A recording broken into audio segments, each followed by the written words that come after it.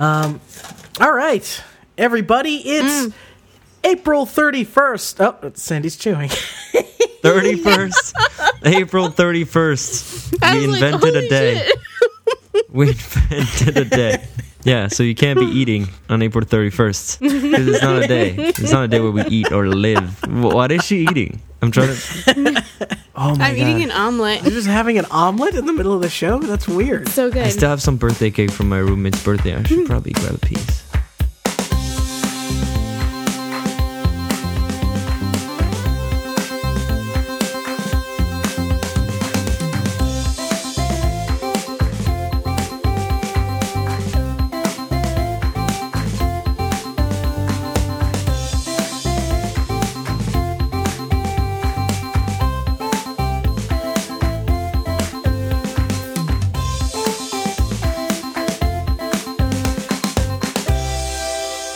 It's May 1st, 2016. I'm Ryan. I'm Sandy. And I'm Yannick. And I'm Carl Alarm, and I make car alarm sounds for the podcast records.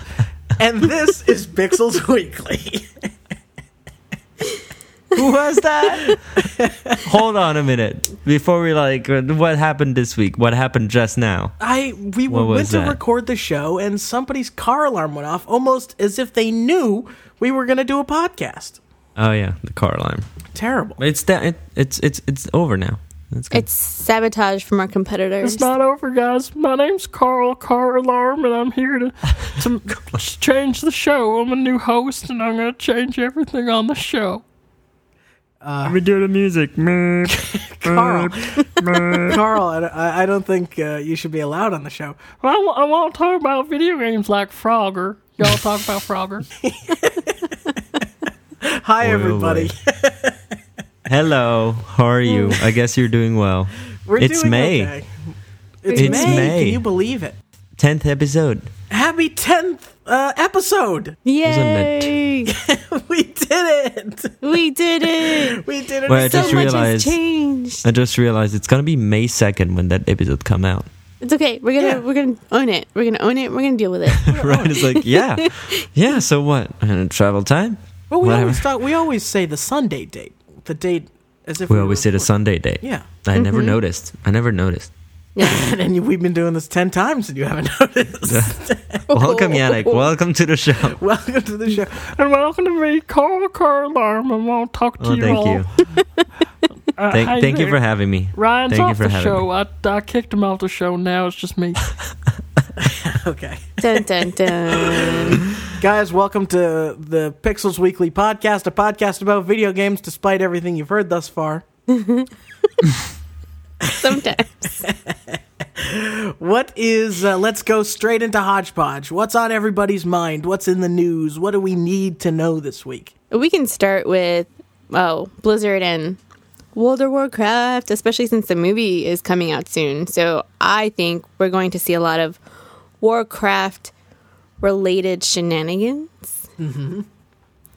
So the big news is that the Nostalrius WoW server, which is, they're not Blizzard servers, they're a third-party server. Blizzard referred to them as pirate servers. They're running classic vanilla WoW, and they were like, what is hey, Vanilla WoW? vanilla WoW is WoW without all of that fun stuff. Like, you don't It's not get It's not chocolate. Wow, it's vanilla. It's the better flavor, vanilla. it's not. I agree with you. I like vanilla better than chocolate, too. Yeah, me too. It's one of those things where right now, if you were to play World of Warcraft, you can level up your character to 90 or 100, depending on which game you have. You can level up really quickly. There are a lot of little things that I guess could be considered almost cheating. You have the recruit a friend bonuses. You've got your character boosts, your gear, character transfers. A lot of that stuff that's new to WoW that you couldn't... It's not stuff that you had back in the day when WoW initially launched. Yeah. So people want to play, they want to grind. You pick a server, you're stuck on that server, you pick a side, that's your side, and that's what people want. And Blizzard's like, We love you guys. We appreciate that you're doing this. However, this is our property. This is our IP. You need to stop this. We're shutting it down. Man. But that means there's some hope that maybe in the near future, Blizzard might have a classic version of the game. So that's something to look forward to. Fingers crossed. It's me, Carl. I'm just singing songs for y'all. All right, Carl.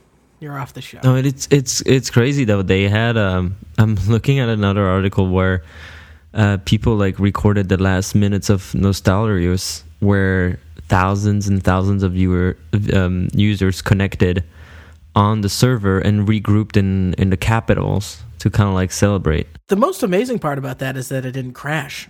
Or did it? I don't know. Yeah.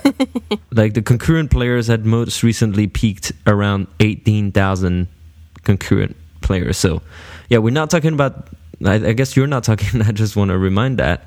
We're not talking about the small server here. It was a big thing. It was a big shutdown. Yeah. I didn't know about this server before...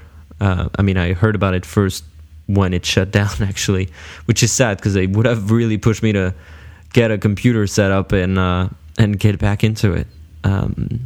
But it's weird because even before at the latest BlizzCon last year, a developer was already saying, you think you want it, but you don't. You don't want a vanilla server. You think you want it, but you don't. I don't know what that means, but it's kind of like them getting clues that the community really doesn't.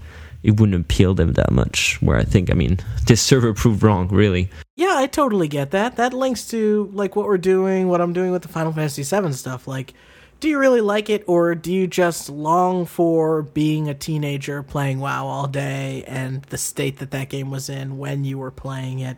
Because you really want to travel back in time. It's not that you want worse mechanics or less streamlined leveling system and all that stuff. Right. It sounds like there's an option of having something that's similar to the classic servers, but just not a set of classic servers, if that makes sense. Yeah. So for EverQuest, they had this progressive server where they rebooted. They went, for some servers, they went back to 1.0, like the vanilla version. And then I don't know the frequency, but the principle would be, let's say, I'm going to say, like wrong timeline here, but let's say every 6 months you have a DLC coming out, so it gives you that sense of progression. You start with vanilla, but it doesn't stay there. It just the release date of each expansion is on a regular time base, and it's kind of like progressive. But I have a lot of question with how those things work though, because like World of Warcraft had I don't know how many expansions now, every year and a half one come out, but in between there was always those weapon balances, those life quality improvements that they put in some patches. What do you want to strip all that and start from scratch, like, or right, are they gonna keep like the good life quality improvement from the very beginning and just make it like it? There's a lot of question in the way to implement this. Yeah, the idea that they had is having something called the Pristine Realm or the Pristine Server, which is that kind of gameplay that strips you of all those little fun boosts, but wouldn't take away from what they want the game to be right now. Yeah, so that's different. Yeah, it's not like you take 1.0 and you advance through the versions and once in from time to time. That's different. Yeah, no, they remove what is it, like there was a recruiter friend bonuses, some tokens, some stuff like that. Oh, man. Oh, and you can also stuffs. I do. I love it. I thought you were sarcastic. No, no, it's not meant to be sarcastic. I guess what I'm saying is like. I have very fond memories of my brothers and I. We would do the Recruit a Friend program if one of us was thinking about playing the game. And then it'll let you like teleport to your friend, and while you're with your friend, you gain double XP and all that stuff. It was really cool. Oh, really? Yeah. I guess I didn't play in that era. Just to piggyback on that, like that's what made the game fun. It's how can we introduce more people into the game, and more people tend to play a game that their friends are playing or that their brothers are playing or that their boyfriend girlfriends are playing. People have met and married over World of Warcraft. Oh yeah, plenty. Yeah, I know one. I know a person who gets married over World of Warcraft. Yeah, I played in the guild where like like one of the two like main directors of the guild were like boyfriend girlfriends and got married. Crazy. But yeah, I mean it's funny. I think I remember someone saying this week talking about saying that it changes life as a person. Like it shaped him as a person playing that game. And I think back at it, I can't think anything else, but yeah, it's true. It applies to me too. It changed me as a person. I grew up so much with that game, meeting a lot of people through that game. Yeah, it probably teached a lot of people how to socialize. Having to be on time. Like, it's the first time in my life I had to be on time doing something. It's the first time I had to be on time for a raid. Like, I never had to be on time ever in my life when I was 14 or 15. Yeah, it was crazy. I mean, it's really probably one of the, for many people, the best gaming experience ever. Yannick, what's on your play for Hodgepodge? I have a little bit of a sad news, but I guess we talked about it 4 or 5 weeks ago, right?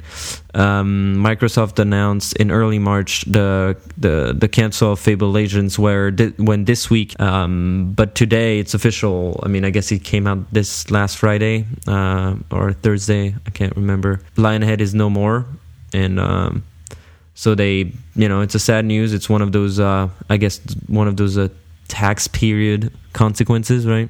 Oh man. So there are just formalities that need to be done, but Lionhead employees had been prepared for the end. The website is dead, and I know that our friend Ryan McCaffrey, who we interviewed 2 weeks ago, he's gonna have the IGN Unlocked podcast focusing on the legacy of Lionhead and what they left behind, and talking about all the games that they've built. Oh, that's great. That's a must listen. Yeah, it's a must listen. It's gonna come back next week. I mean, you guys should go check it out. IGN's Unlocked podcast, where he's just gonna like go over all the things that Lionhead has been doing since 1996, when the company was founded by the former Bullfrog employees, including Peter Molyneux.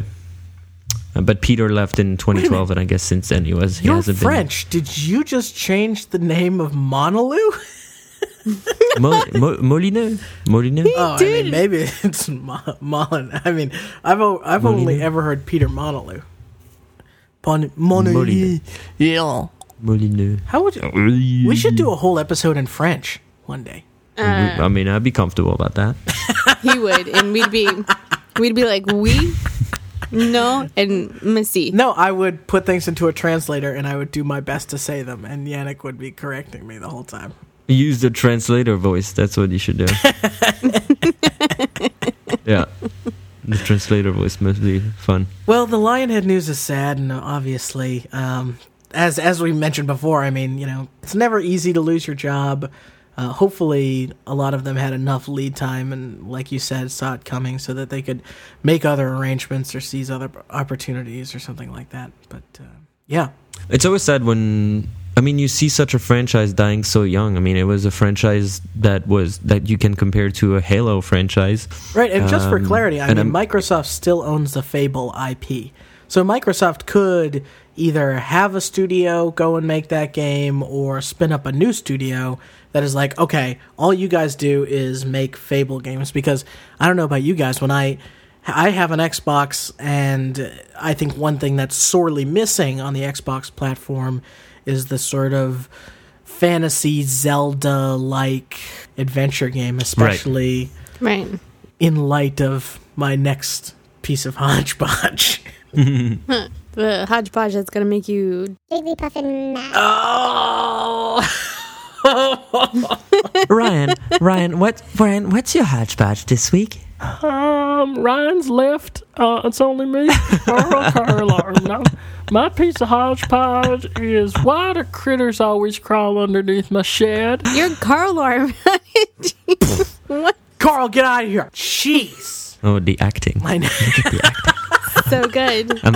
You guys should watch sometimes the hangout video call and see the acting. We'll have to live stream. It leaves it with the hands. Yep, that'd be awesome. And that'll be easier for me to edit because I just can't. Exactly. And then I can't set up a microphone. No. Right. Okay, by the way, I'm sorry for the listeners who had to go through the last episode. I'm sure you guys couldn't finish it till the end, which is sad. What? Let's have an open forum where Sandy gets to call Yannick out on microphone trouble, shall we? Give it to me. Give it. I'm opening my arms right now. I'm like chest is. first. Come I'm like, at It's me, okay. bro. hit me. Hit me hard. Finish him. Finish him. This is why I rearranged the stuff on his desk. Yeah, do a fatality. Finish it. Finish him. Oh, just kidding, guys. Friendship. Right. My piece of hodgepodge this week is Nintendo announced. Some Jigglypuffin news. Namely, There's no other word for that. that basically The Jigglypuffin Wii U that's hooked up in my Jigglypuff bedroom. is basically as dead as a doornail. Their new console, the NX, is releasing in in March of 2017-ish.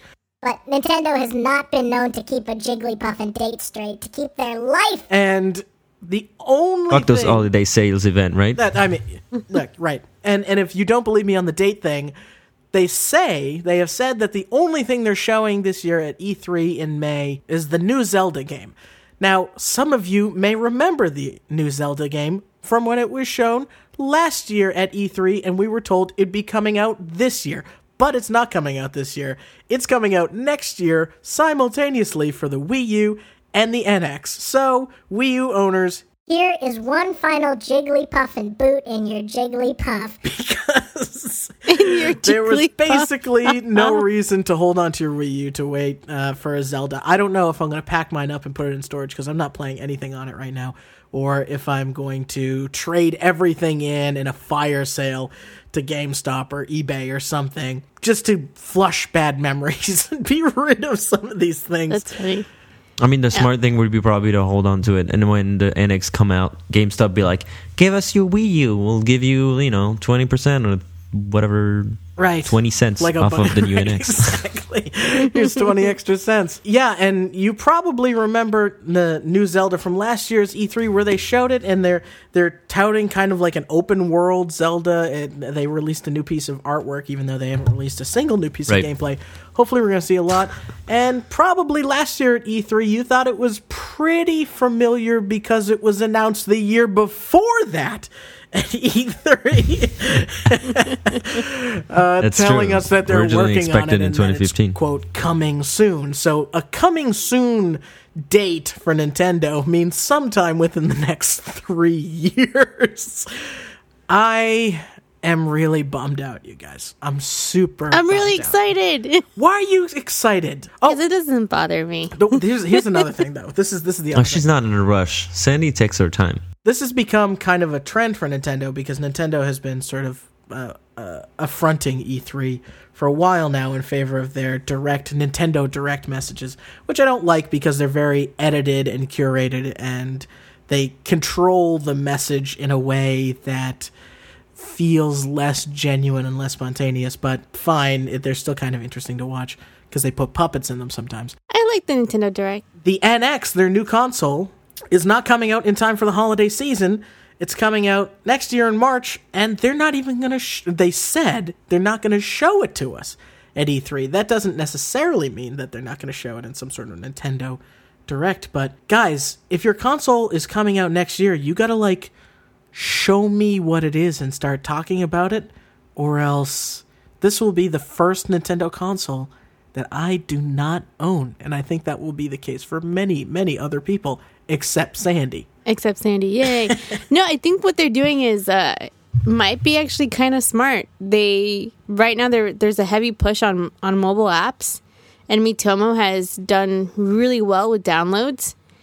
And I'm pretty sure people are spending real money in Miitomo, so there's that. How do you spend real money in that game? To buy coins. Oh. Microtransactions. Okay. Yeah. If you want to buy all those outfits. I've been rotating and answering questions and stuff because I want more coins. I'm like, I'm not spending money. And if I do, Arya will yell at me and take away my privileges. Don't you? Here's the thing. When I play it, I feel a little bit like a shill for a corporation.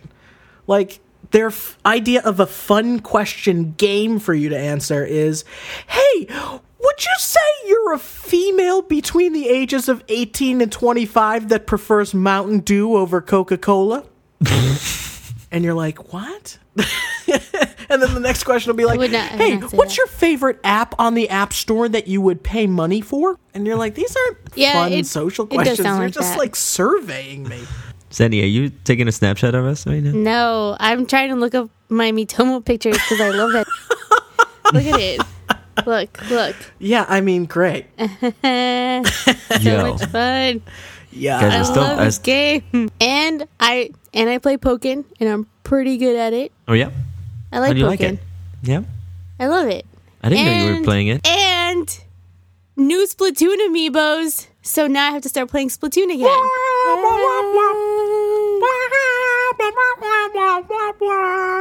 They're so cute. I love them. What is it? Callie and Marie, the Squid Sisters. Right. Starting. Yes.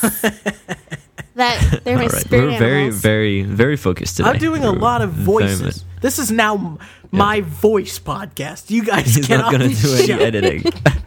I need my We're going to space. do impressions and voice and sound effects. I got to train my beatbox action again. But I mean, can I say a little thing about Zelda and the Wii U and the NX? No. It just feels like to me. No.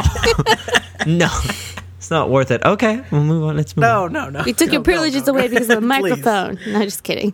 I just I'm just speculating here. I just feel like they were just putting pressure or like postponing Zelda because maybe they don't have enough games for the launch event of the NX. You know how important those games are when a new console launches, and there might have been some complications out there or other projects that have been paused or postponed, and they need to have solid franchise coming out on the NX when I mean, they better. when because it eventually comes out. I agree with you, and they better because the Wii U never really had, in my mind, a proper 3D Mario game, and that has sold many a system for me. And some of the marquee franchises, like I believe somebody wrote an article on IGN, and I'll link to it in the show notes.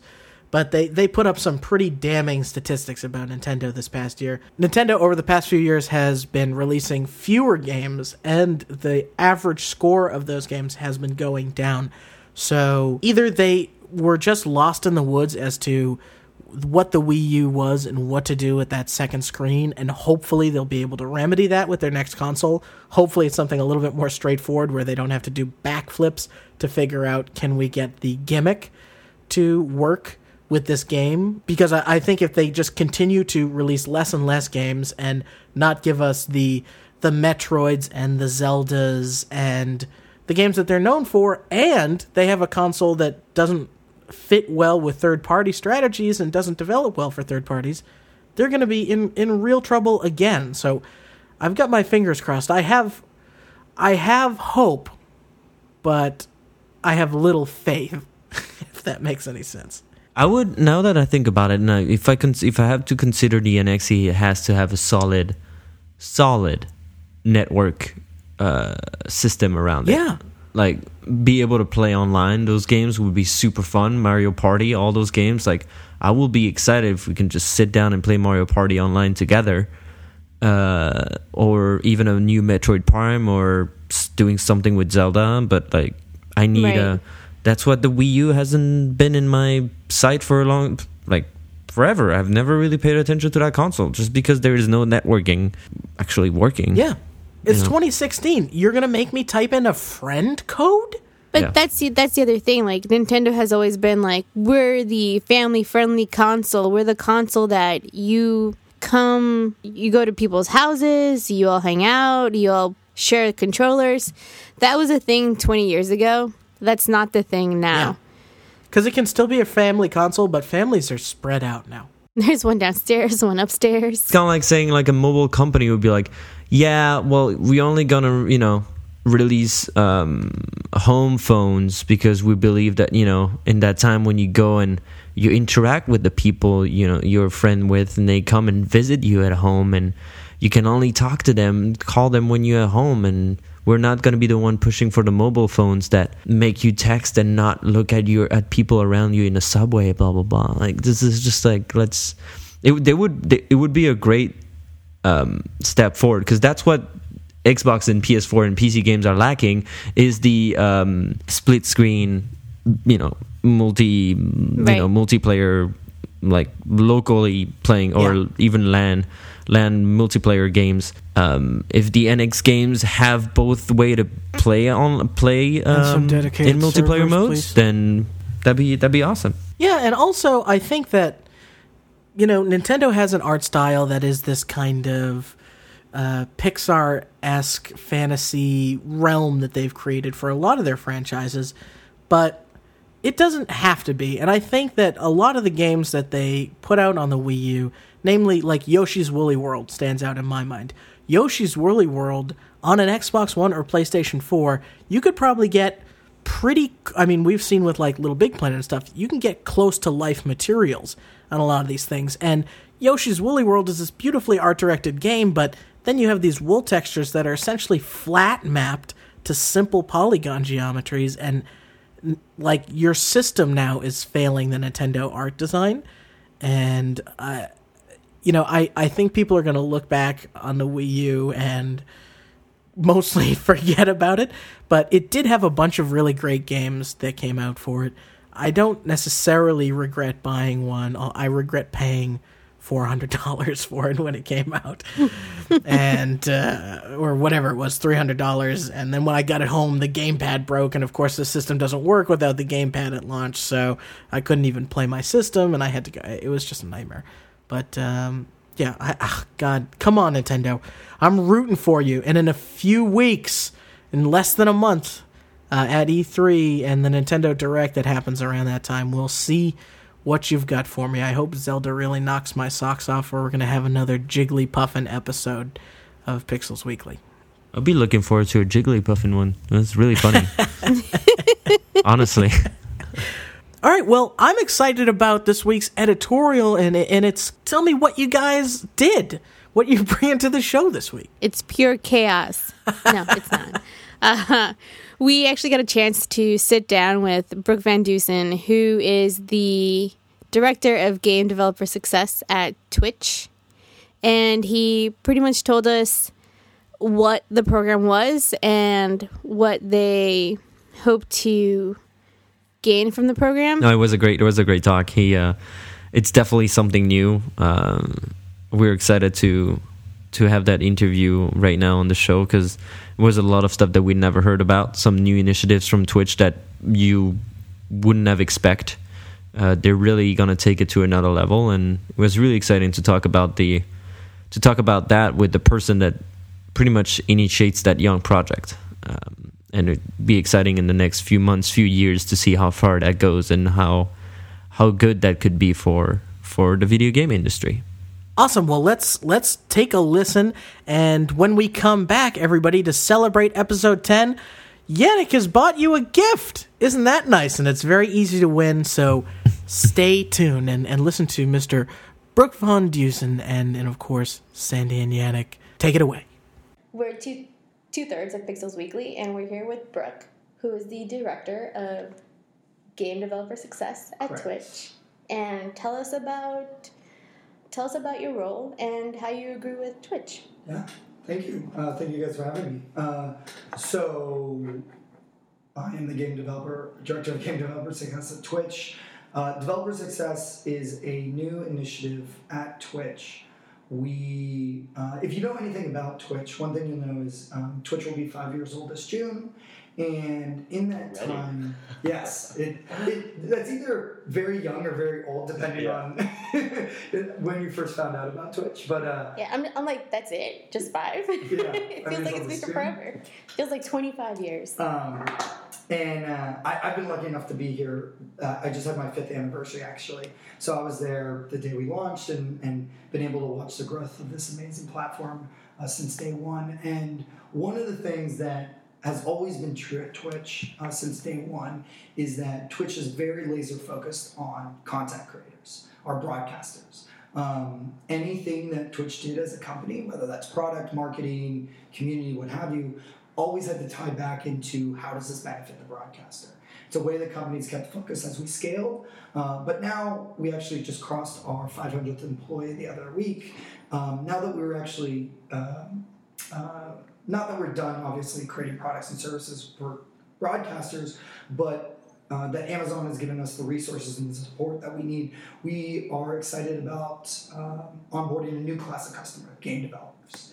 And everything we've done for content creators, we want to repeat with game developers and provide the tools and services they need to be successful on our platform, whether that's reach, whether that's monetization. So that's developer success. Yeah, that's not the first time we met. The first time we met you was at the NYU Game Center. I think it was in March, right? Already March.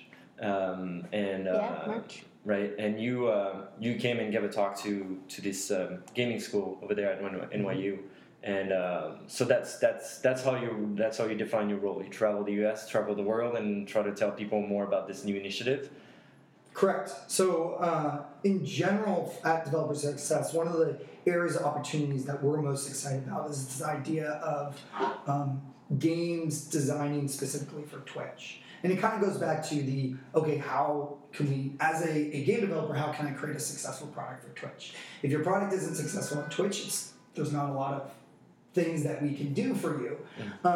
And one of the things that has been happening kind of more and more recently is games are building specific functionality where users on Twitch, spectators and broadcasters can use to enhance their engagement experience. And this all kind of started back in 2013 when Twitch Plays Pokemon kind of took over the world and everyone, whoa, this is crazy. Like, people are actually directly, as a spectator, interacting with gameplay. I can't believe they beat it. Like, the more I think about it, it's like, how is it possible? I tell people that don't play games, like, how is it possible with like millions of, like, thousands of people chatting?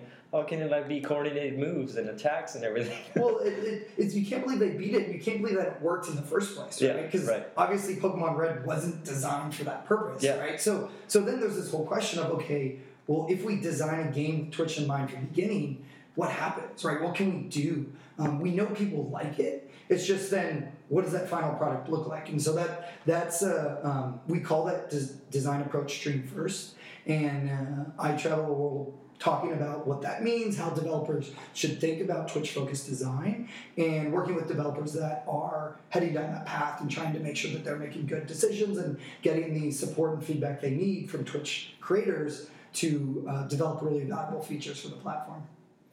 Yeah, and I mean, the thing that struck me the most, and I think that is the part that I think the Game Developer Success will address, and you talked about it also at the NYU Game Center, I remember correctly, you had this graph, those two circles that represent the two distinct interactive ecosystem of a broadcaster, which is when someone streams, he's going to focus on the game, and then at some point in this moment, depending on what game, depending on how much importance it brings up to attached to the viewers, he will like stop focusing on the game and look at the viewers, look at the chat, look at the subs, look at the alerts that pop up on his screen, and this is where the Game Developer Success wants to make that an ecosystem, just like one big ecosystem where everybody interacts with each other and like assemble together nicely. Yeah, exactly. I mean, in general, broadcasters have a lot on their plate when they create content, right? They have everything they're doing in the game, and then they have everything they're doing to manage their community.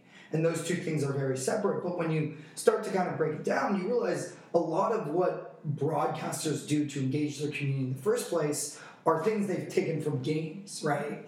Things like these loyalty programs that have become so successful, where you spend time on a channel in a certain broadcaster's channel, you earn points, and usually the broadcasters brand their currency, right? So there's Swift bucks for Swift, or there's Sand dollars for John Sandman, right? And so kind of as a game designer, you look at that and you're like, well, okay, this currency is being generated and then used in interesting ways, right? A lot of people will bet on the outcome, whether the broadcaster is gonna win or lose. But then the question goes, okay, is there anything that we can do as designers to make that better, to make that engagement deeper and more meaningful, right? And so whether that means, okay, can I use that currency to interact with the game in some way, or maybe even you're not giving them currency, maybe you're giving them experience points, and viewers are progressing. So all of those things, all of those engagement mechanics that we see broadcasters using so successfully for viewers we're starting to adopt in games.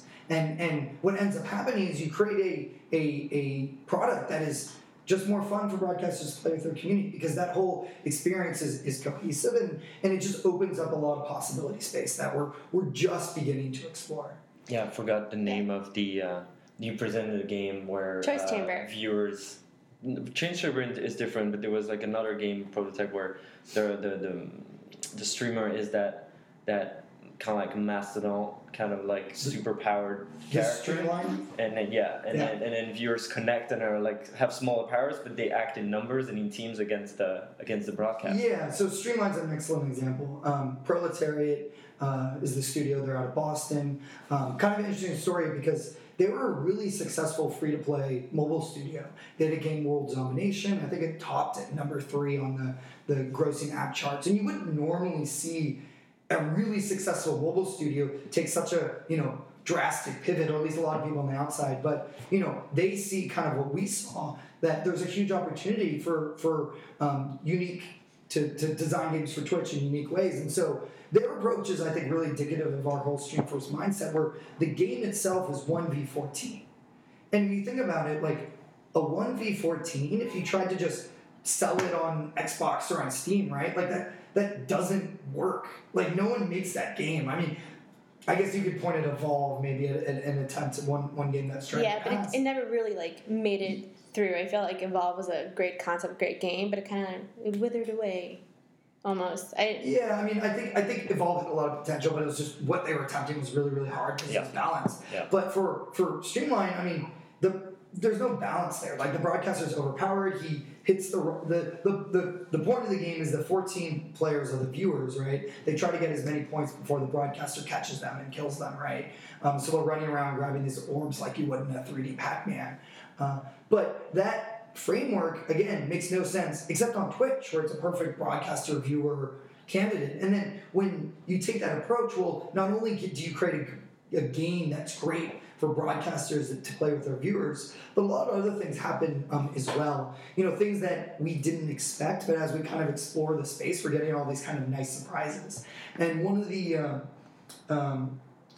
things we did discover is when we're setting up play tests of Streamline, they focused a lot on making it easy for broadcasters to invite their audience into the game and set up matches, and this was all new tech. So in order to test it, we tried to make things easy to start. We would set up the play tests with broadcasters and the Proletariat staff. So the Proletariat staff would be the 14 runners, and the broadcaster would play the one hero character. And as we were developer success was introducing Proletariat to Twitch partners, so we could test some of these features. And what we noticed was after each test, we would send a survey. And so the Twitch partner would play with the Proletariat staff. We would send a survey. How did you like the game? And people generally liked it. But then we would come back the next week and we would go a little bit deeper. And we would allow the broadcaster to play with his own audience. And on those same channels, between the two tests, it was the same channel, the same community, same day of the week, same build of the game. But every single time when we send that second survey, the viewers liked it on average twice as much. And there's this whole thing here where it's, the example I like to give is when my cousin in San Francisco invites me to watch his kid play soccer. Yeah. I'm like, I don't really want to go to that, right? Yeah. Like, I'm not a huge fan of 4th grade soccer, but if it was my kid or my close friend that was playing, then that experience becomes totally different. It's something I really like. And so, we've seen not only does this creating game types like this provide new ways for broadcasters to engage with their audience, but it provides other benefits as well. This one in particular being this idea of, playing with your friends is fun. And this is just kind of doubling down on that. Is there another game that you guys would also kind of highlight as being a success of the program so far, especially considering the program is so young? It's very, very young. We have a lot of really, really cool ideas that are unannounced that I'm excited that will be coming out later this year. So one of the other games we announced at GDC is a game Super Fight. And they took, we talked earlier about viewer loyalty and viewer currencies. So they have this really cool. So Super Fight's a game kind of similar to Cards Against Humanity, where the audience chooses the winner. And in Superfight, the digital game, it reward the Twitch viewers can pick the winner of each round, and then the game will reward those viewers with Superfight currency. Now, they've taken this step further where as viewers play through the game, as they earn currency as a viewer, if they ever then decide to buy the game, well, now they can connect their Twitch account and claim that currency back as a player and then spend that on things in the game. And so this is just another example of taking a engagement element on Twitch we know works and using it in a way that benefits the dev and helps them be more successful. Another game that was just announced actually at PAX East is called One Troll Army. This is from TinyBuild. And we've seen a lot of games kind of do these viewer action things. But again, we think there's a lot more there that we can do. My example I like to give here is, previously it's kind of been like, okay, viewers can drop anvils from the sky. And that's great, right? But what we're really excited about is, okay, can we complete that game loop, right? So let's take another example where, let's say it's a deathmatch style game, and the viewers can bet on the outcome of the deathmatch, right? So they're rooting for a particular player to win. Now, if they're dropping anvils from the sky, they actually care where that anvil lands, right? They want to hit the enemy players and save their one guy, and then if they win, they get more currency. They can re-bet it on the game, and that's a core game loop. So One Troll Army is a game where it's a tower defense game, 3D, where the viewers are attacking from all sides. The tower is kind of like this castle in the center of the field. And the broadcaster plays, he has a hero character, a troll, that he goes around, he tries to defend his tower, and then between rounds he can upgrade his castle. And the viewers play the attacking hordes. So now each viewer gets an individual character that attacks in 100 or so attack at a time, and the viewers can work together to decide, okay, which side do we want to attack from? How do we want to do this? And they get a few, they can decide how fast they attack, what direction they want to attack, what skin, what character costume they want to do.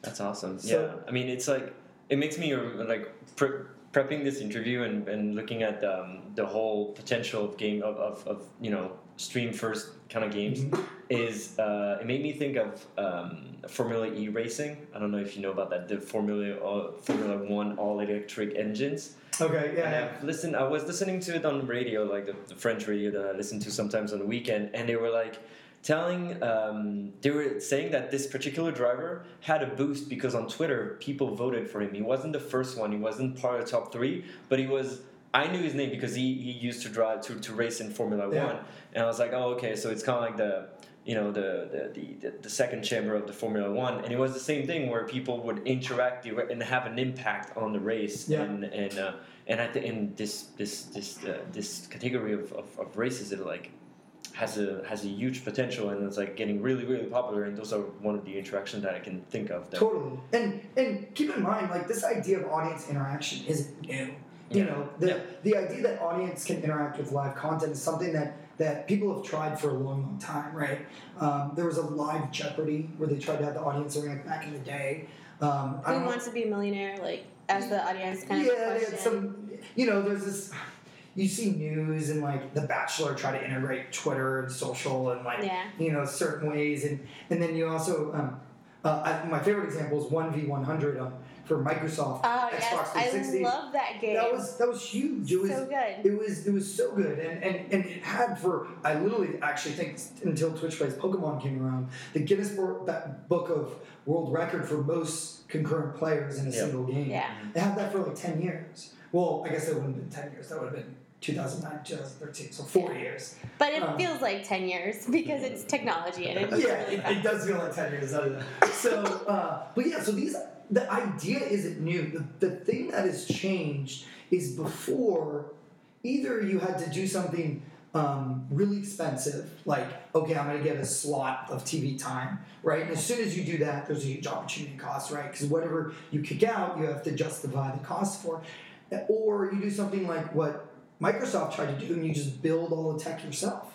And 1v100 was really expensive to build, and so it's hard to justify. But with Twitch, now the costs have come down so much, and you have the opportunity to test, you have the opportunity to iterate, and you have the opportunity for individual developers to come in and create unique experiences where before that didn't exist.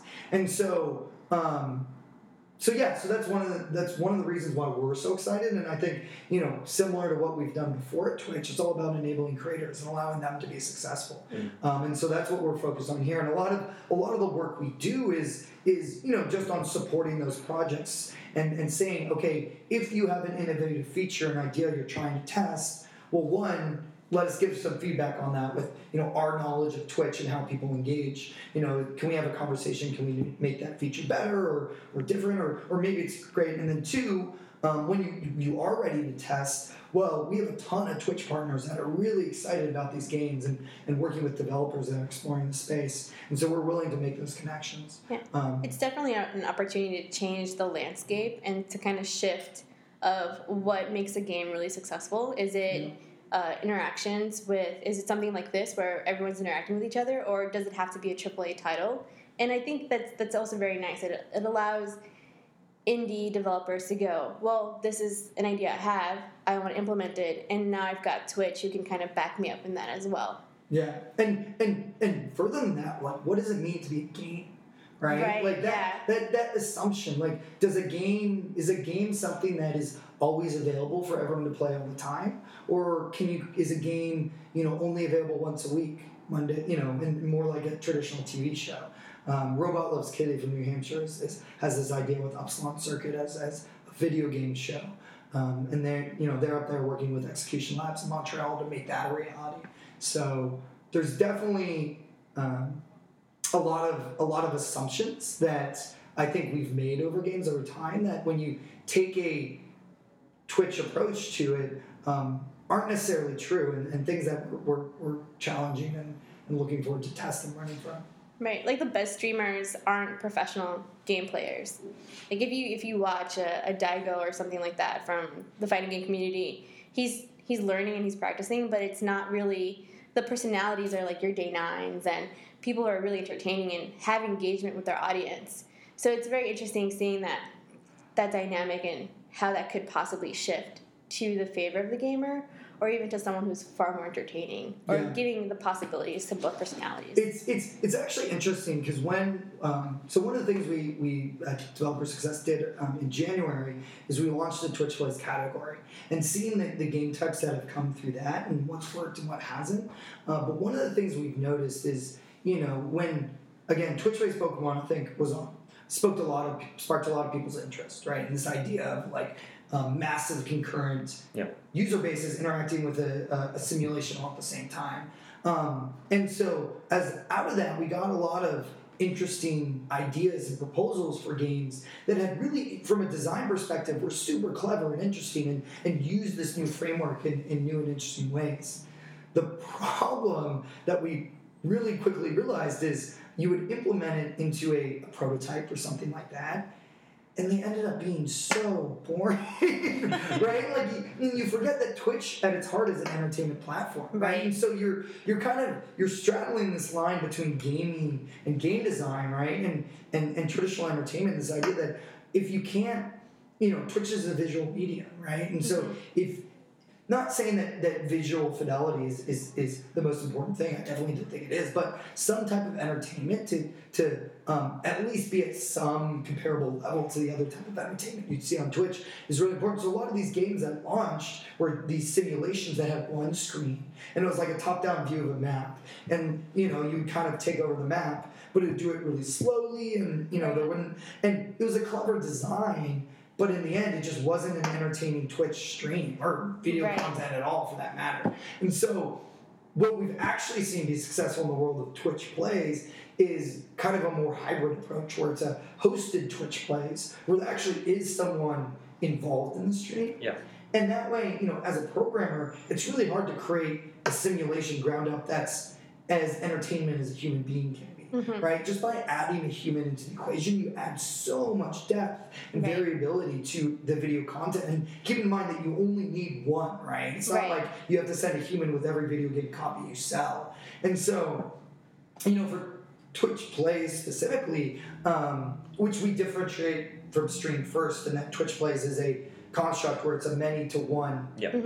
Where Stream First is just games that are focused on the platform in general. But for Twitch Plays specifically, I think the future of that is this kind of, we're going to start to see a new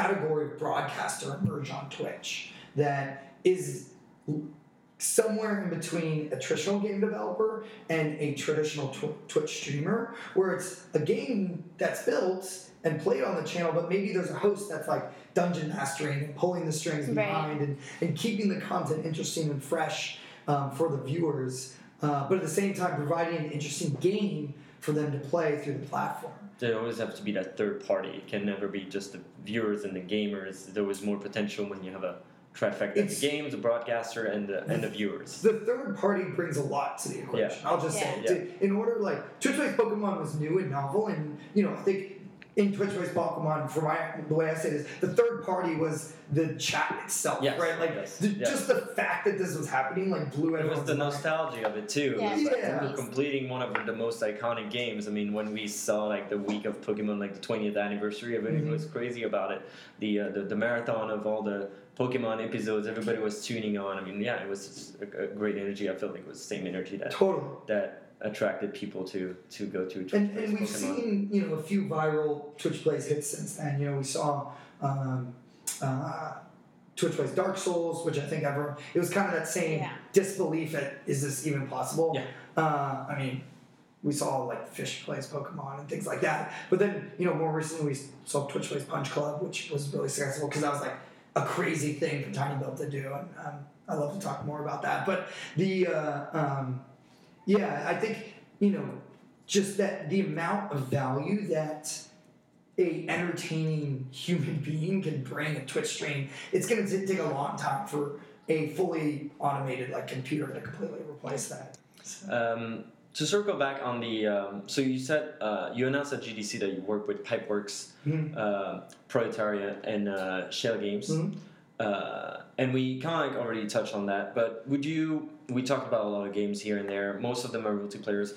But would you be able to define with us, like, for the program, what game types, what game mechanics are more adequate, and like, is Twitch looking at only working on certain games, like we're talking about first stream games? Sure. Are there like game types that are more like friendly to that, or are there others that you're not even considering? Like I'm thinking about storyline based games, which are sometimes hard to integrate new mechanics, and it might just confuse more the viewers and broadcaster more than anything. So we would love to work with all studios, and for a lot of games, I think there's a lot of opportunity for them to build more Twitch specific features into those games. But yes, it does depend on the game.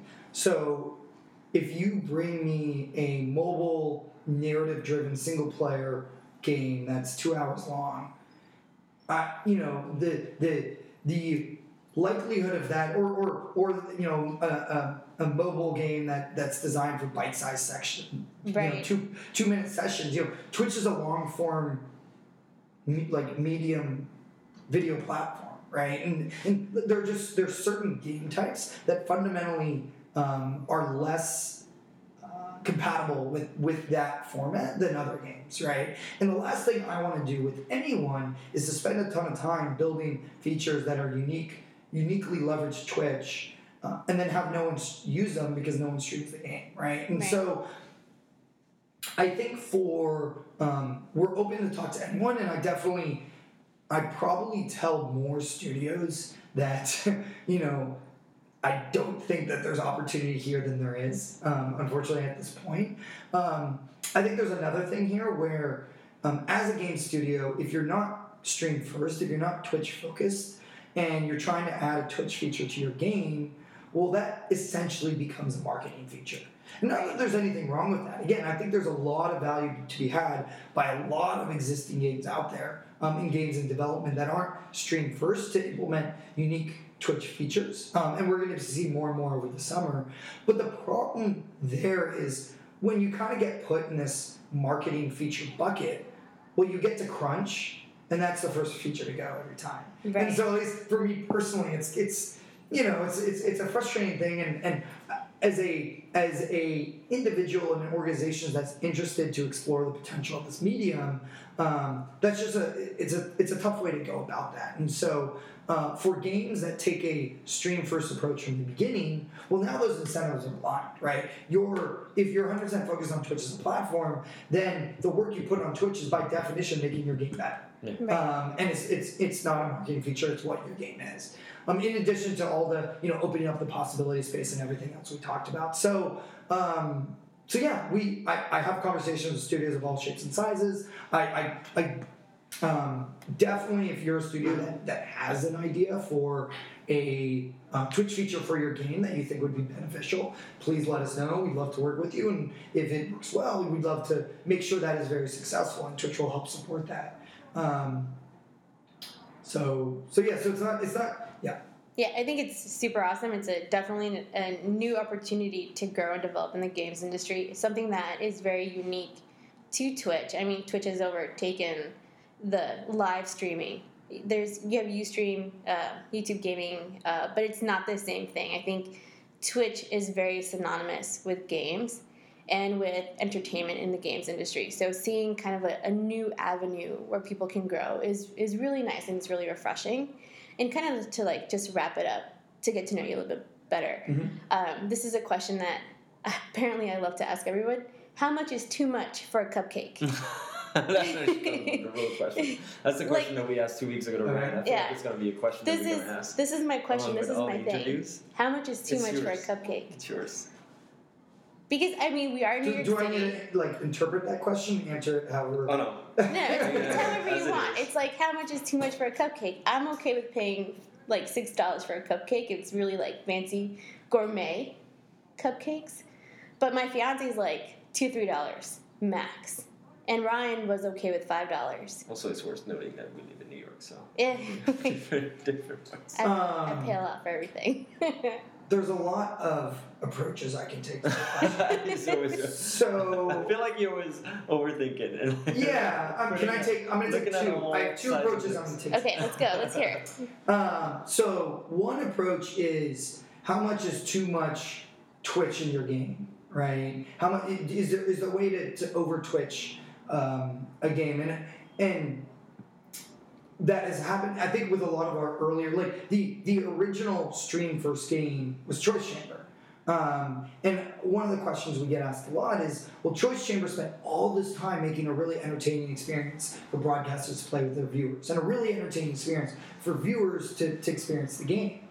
But in the end, it was so fun for viewers, well, they had no incentive to go buy the game, right? And so we acknowledge that that's a thing. And I think moving forward, this next round of games that you're going to see are taking an approach where, okay, just like Superfight did, where they use the viewer focused design as a user acquisition mechanic, Streamline is built in a way to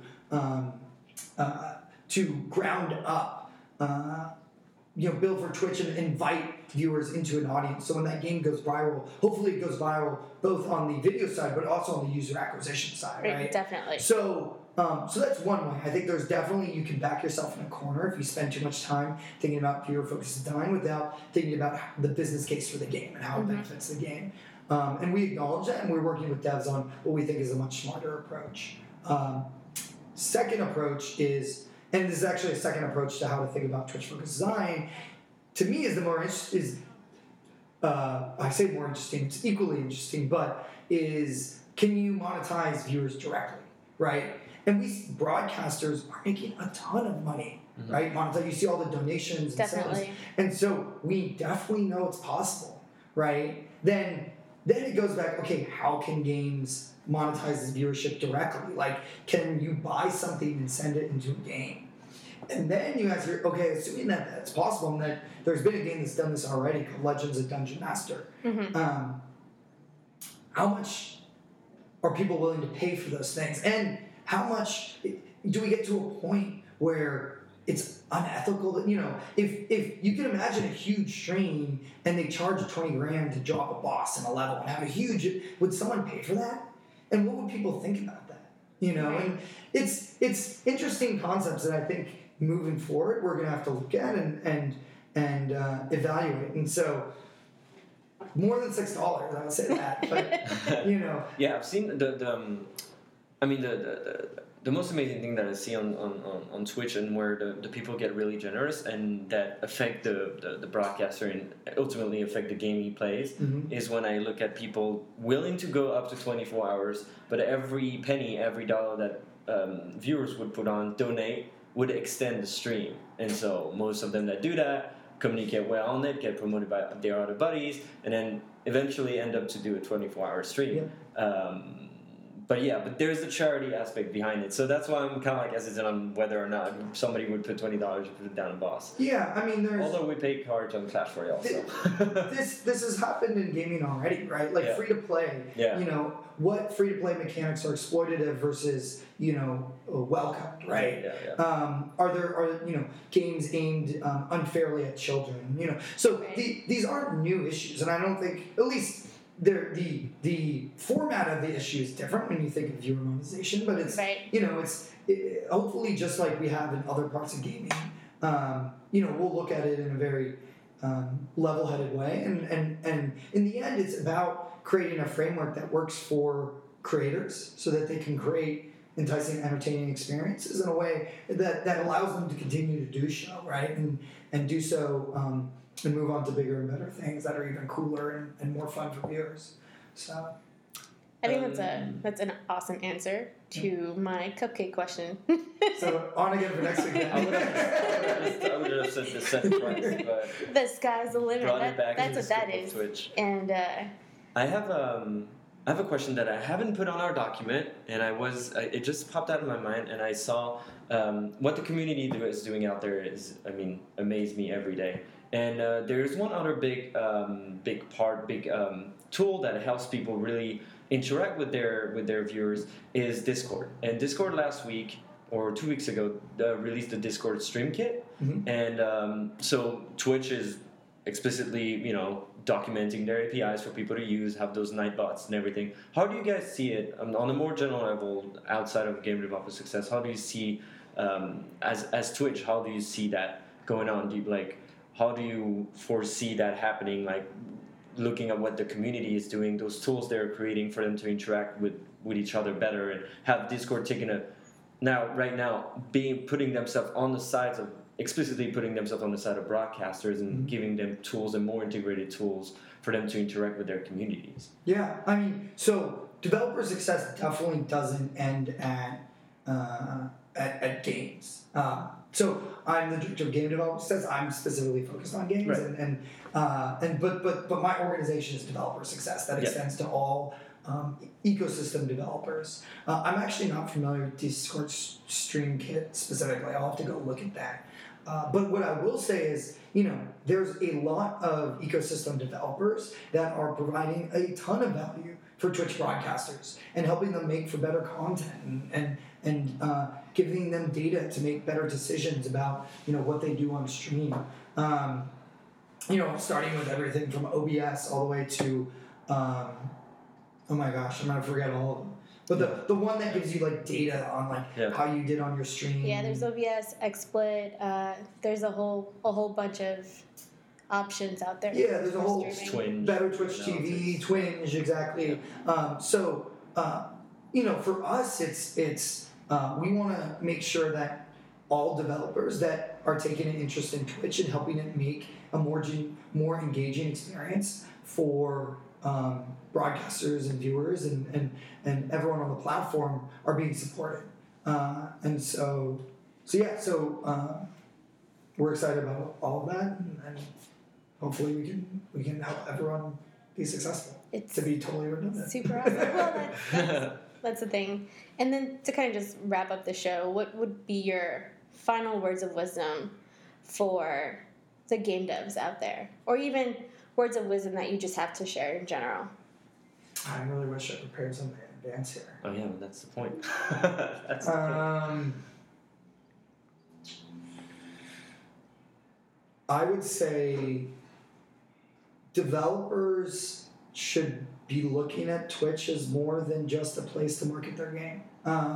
when you look at Twitch, think about how can I make for a better experience for my community, and that comes from everything, including how can I support my community if they're creating content around my game by driving them viewership and helping them be successful themselves, to building better, more functionality to allow them to engage with their audience more deeply. And if you do that, it's going to have multiplicative returns on your business. And you know, I think instinctively a lot of people look at something new and they don't understand it, and they take and I'm going to use a word here that I don't fully mean, but exploitative, you know, reaction. How do all these people are here doing things, how do I get them to do my thing, right? Yep.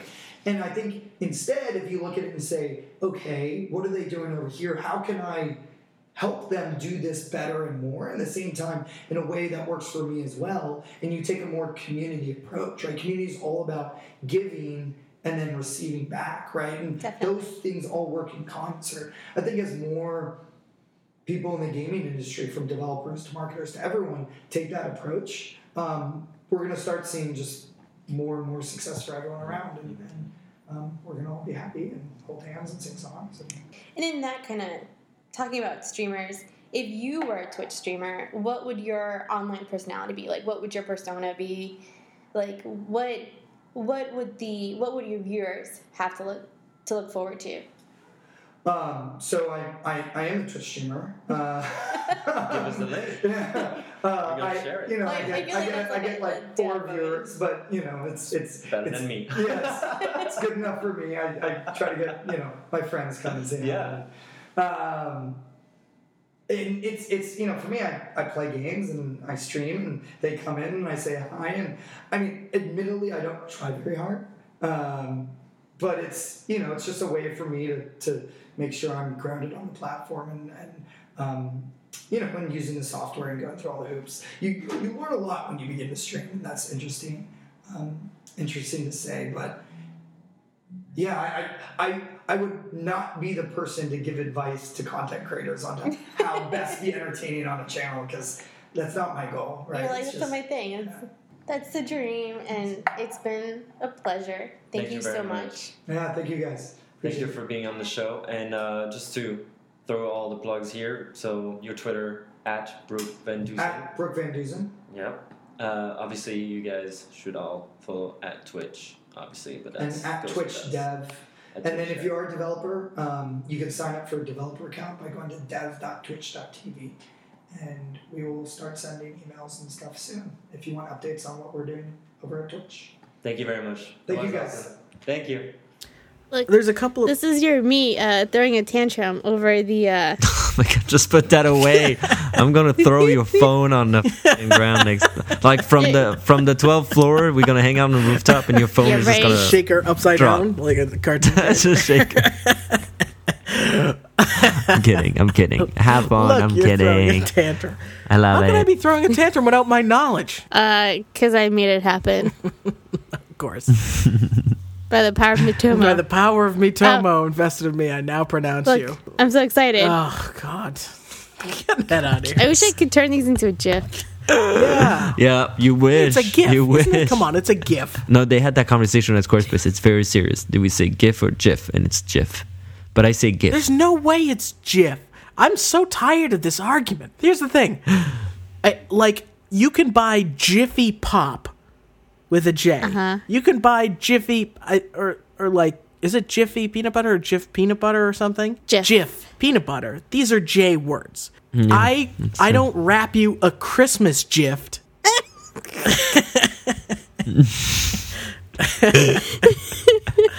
I don't say I'm John Fishing. It's good. John we Fishing. all agreed on what a G sounds like. This is crazy. This is crazy town. Anyway, welcome back to Pixels Weekly. That was a great interview, you guys. There was so much in it that I think I was surprised to hear him say, and at the same time, I think really educational. Indeed. That's what we tried to do. Tried to do our best. It was awesome. Yeah, we used a little shout out out there because we really had some trouble trying to find a little meeting room to do that interview. And I used it for the first time. This is not a sponsored podcast, by the way, but I just want to shout out, and tell people about the little tip for us to book a meeting room. We use Breather. I've never heard of it before, but it's super easy to use and super cheap. I was even able to find a coupon code online. So super flawless experience to book a room in no time. It was kind of easy. Did the room have any weird smells? No, it was actually very pleasant. Oh, yeah. That's nice. It's kind of like, and it looked like it on the picture. Like whatever you see on the picture is actually how it is. That's awesome.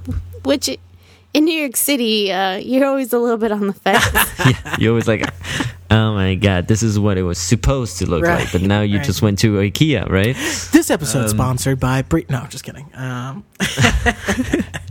No sponsors. So it's our 10th episode. We've done 10 of these now, and we've done it 10 weeks in a row. We haven't missed a week. We haven't skipped it. I'm very proud of us, you guys. I mean, I didn't doubt us any second. and we're professionals and now. You have gotten, Yannick, for our listeners a chance to get a pretty sweet gift. Tell us about it. Yeah, so I thought about, I was really surprised on the 5th episode when you got us that podcast, that Steam gift card. I still don't know if it was redeemed or not. Oh my God, I don't know how but to check. I thought it would be a good idea to kind of like every 5 episodes come up with a little something that we can give to our fellow listeners. This week, we're going to ask you to enter the raffle to win that prize. By the way, I should mention what price it is. Yeah, what is you're going to be able to win a PlayStation Plus 1 year, full year membership on us. Woo! So you will, you can. So fancy. The best way for you. So how would you be able to get it? You go to pixelsweekly.com/win. Yeah. And you will see all the details as well as a form for you to fill out to enter the contest. Mm-hmm. And on that page, you will find the instructions. I can tell you the instructions right now. The only thing you will have to do is just to post and leave a review on. It doesn't have to be a 5-star. We're not, we want you to be honest. Don't give them the opportunity to not make it 5 We want you to be honest. We want you to be honest. And Ryan and me are like, no, 5 stars. I'm so confident they're gonna put 5 stars. That's your casual confidence. Let them be. It's attractive. Let them be. They know. We all know. So just leave a review. And then we're not gonna do a raffle. Just be imaginative, be creative, and we're gonna pick the best review that we attract our eyes or that are gonna pay our attentions. And the winner will be announced next week during the next week episode. That's exciting. Very exciting. Yeah.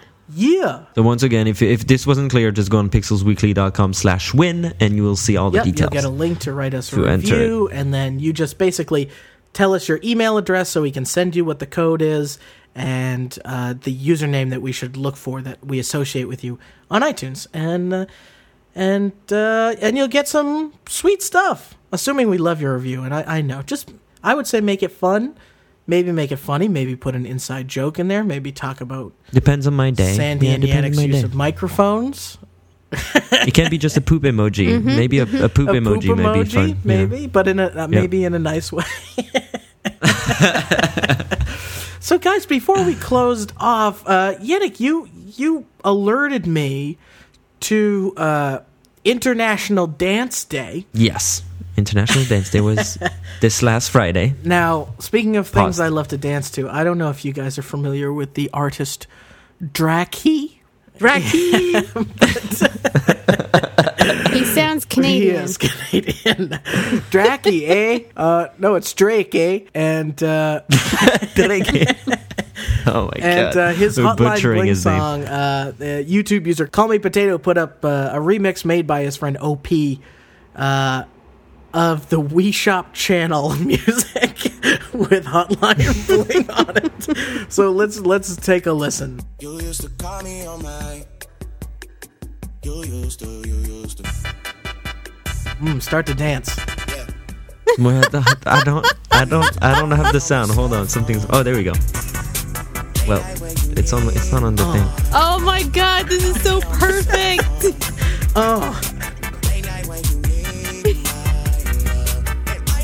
Hotline that can only mean one thing. Oh no. You gotta give our audio listeners some sample of that. Oh, we'll get it in the show.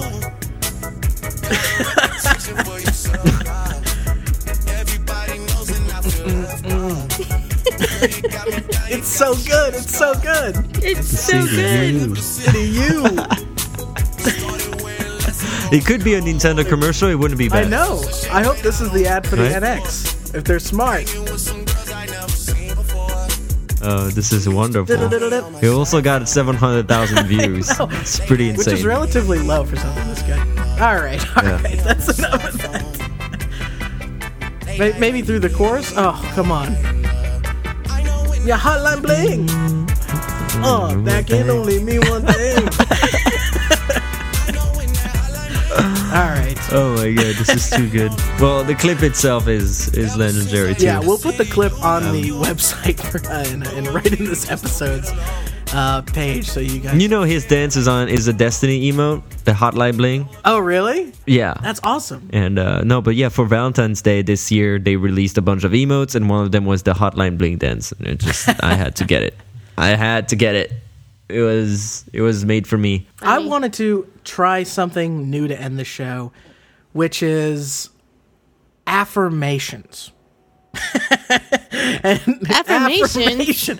And for people that don't know what guys, affirmation this is the means, part of the show where we don't know what's going to happen. I mean, an affirmation is the act of affirming something, which just kind of means like saying that you're going to do it or committing to it or something like that. But it's also emotional support or encouragement. Let's talk about, at the end of our week, what we want to do this next week. And it can be about video games. It can be about our lives. What are you hoping to accomplish between now and the next episode?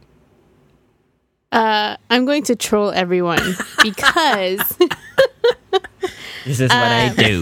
It is what I do. That's me. You can't troll but me. I'm a super pleasant troll. Can't troll me, Carl. Carl alarm. Can't troll me. I'm an alarm. The Loot Gaming crate. Whoa. I get it. That's a thing I get. And in this month's crate, it was called Metro, and there was an exclusive from this game. The Division. Wow. What is that? What's in it? So We came up with the same sound effect. It's a 16 gigabyte USB drive, and it's got exclusive DLC content for the game that I don't have. That's pretty rad. What? Oh yeah, I saw that on Twitter. Yeah, thumb drive. It's an AK-47, and the charger is the USB key. It's amazing. I saw some people getting it. Yeah. Yep. Holy cow! Wow. Now it's deciding whether I want to keep it and buy the game, or keep it and not do anything with it. Maybe you should give it away. Give it to know. us. 10th episode. Or maybe. Oh yeah. Maybe give it away. Maybe give it away. Maybe. Add She it. is trolling. Add though, it. so. I am trolling, so Okay, so now that Sandy has said her thing, Yannick, you and I have to say something emotionally supportive or encouraging her thing. because that's not what I am. No, this is the stupid and funny part about this. We go. I'll go first. Sandy, I think you're a very wise woman, and I know that you are going to make the best possible decision with that USB drive with the Division content on it. And I trust you, and I think you're a great person. All right, Yannick, your turn. Oh, okay, I get it now. So like she says something. Okay, she's like, I got it, and then I was like, okay. Well, Sandy. Yes. Sandy, you listen to me. Listening. Sandy, you listening? Okay. Yeah. Okay. Yeah. You're listening carefully. I hope you give that USB drive to me. No, that's not affirmative. Right. It's tough. You put me in a weird position right now where it's awkward. Here's what I want to do this week. My affirmation is I want to play less games this week.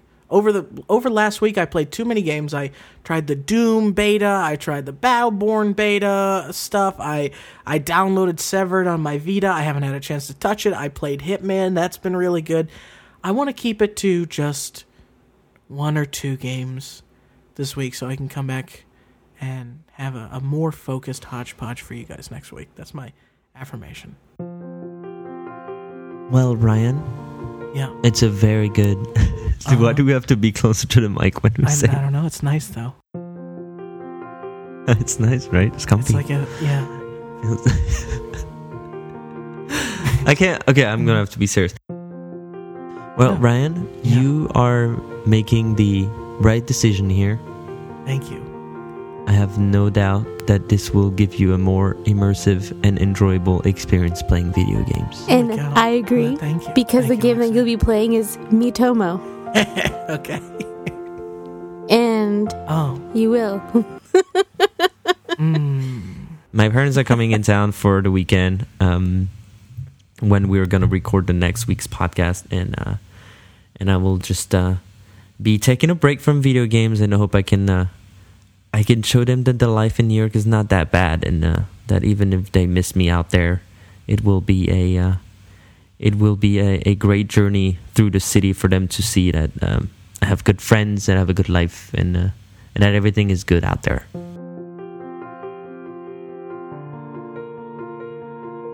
It is super good. Yeah. Yeah, it is you're right, New York City is a great city. It's the city I was born and raised in. So yeah, I think it's great, and your parents are gonna see all the awesome people that you know, like me and Ryan. So yay! I think you're making the right decision, focusing on your parents. That's the right call there, and I think you're going to have an enriching time, and I think it's going to give you a chance to pay a little bit more attention to who they are as people, and maybe learn something about yourself too.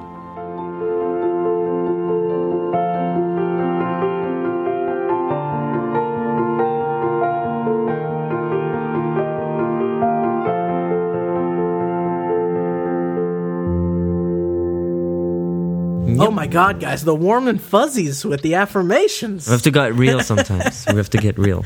All right, listeners, as always, the best thing you can do is review the show, and for the first time ever, you can win a year of PlayStation Plus by doing that. Go to pixelsweekly.com/win to leave the link for the iTunes review and to enter your username so that we can get you your prize. We will pick our winner on next week's show, the Yannick birthday show, the Mother's Day show. There's so much all at the same time. And you can follow us at PixelsCast. Every episode is free at pixelsweekly.com. Anything you want to say before we go, Carl? I'm Carl, and I just want to say next time y'all make a podcast, I'm going to make a bunch of different noises. All right, Carl. Always appreciate it. Until next time. Aloha. I left the city. You. Au revoir. You want to call me on, and we'll see you next week. That's the week.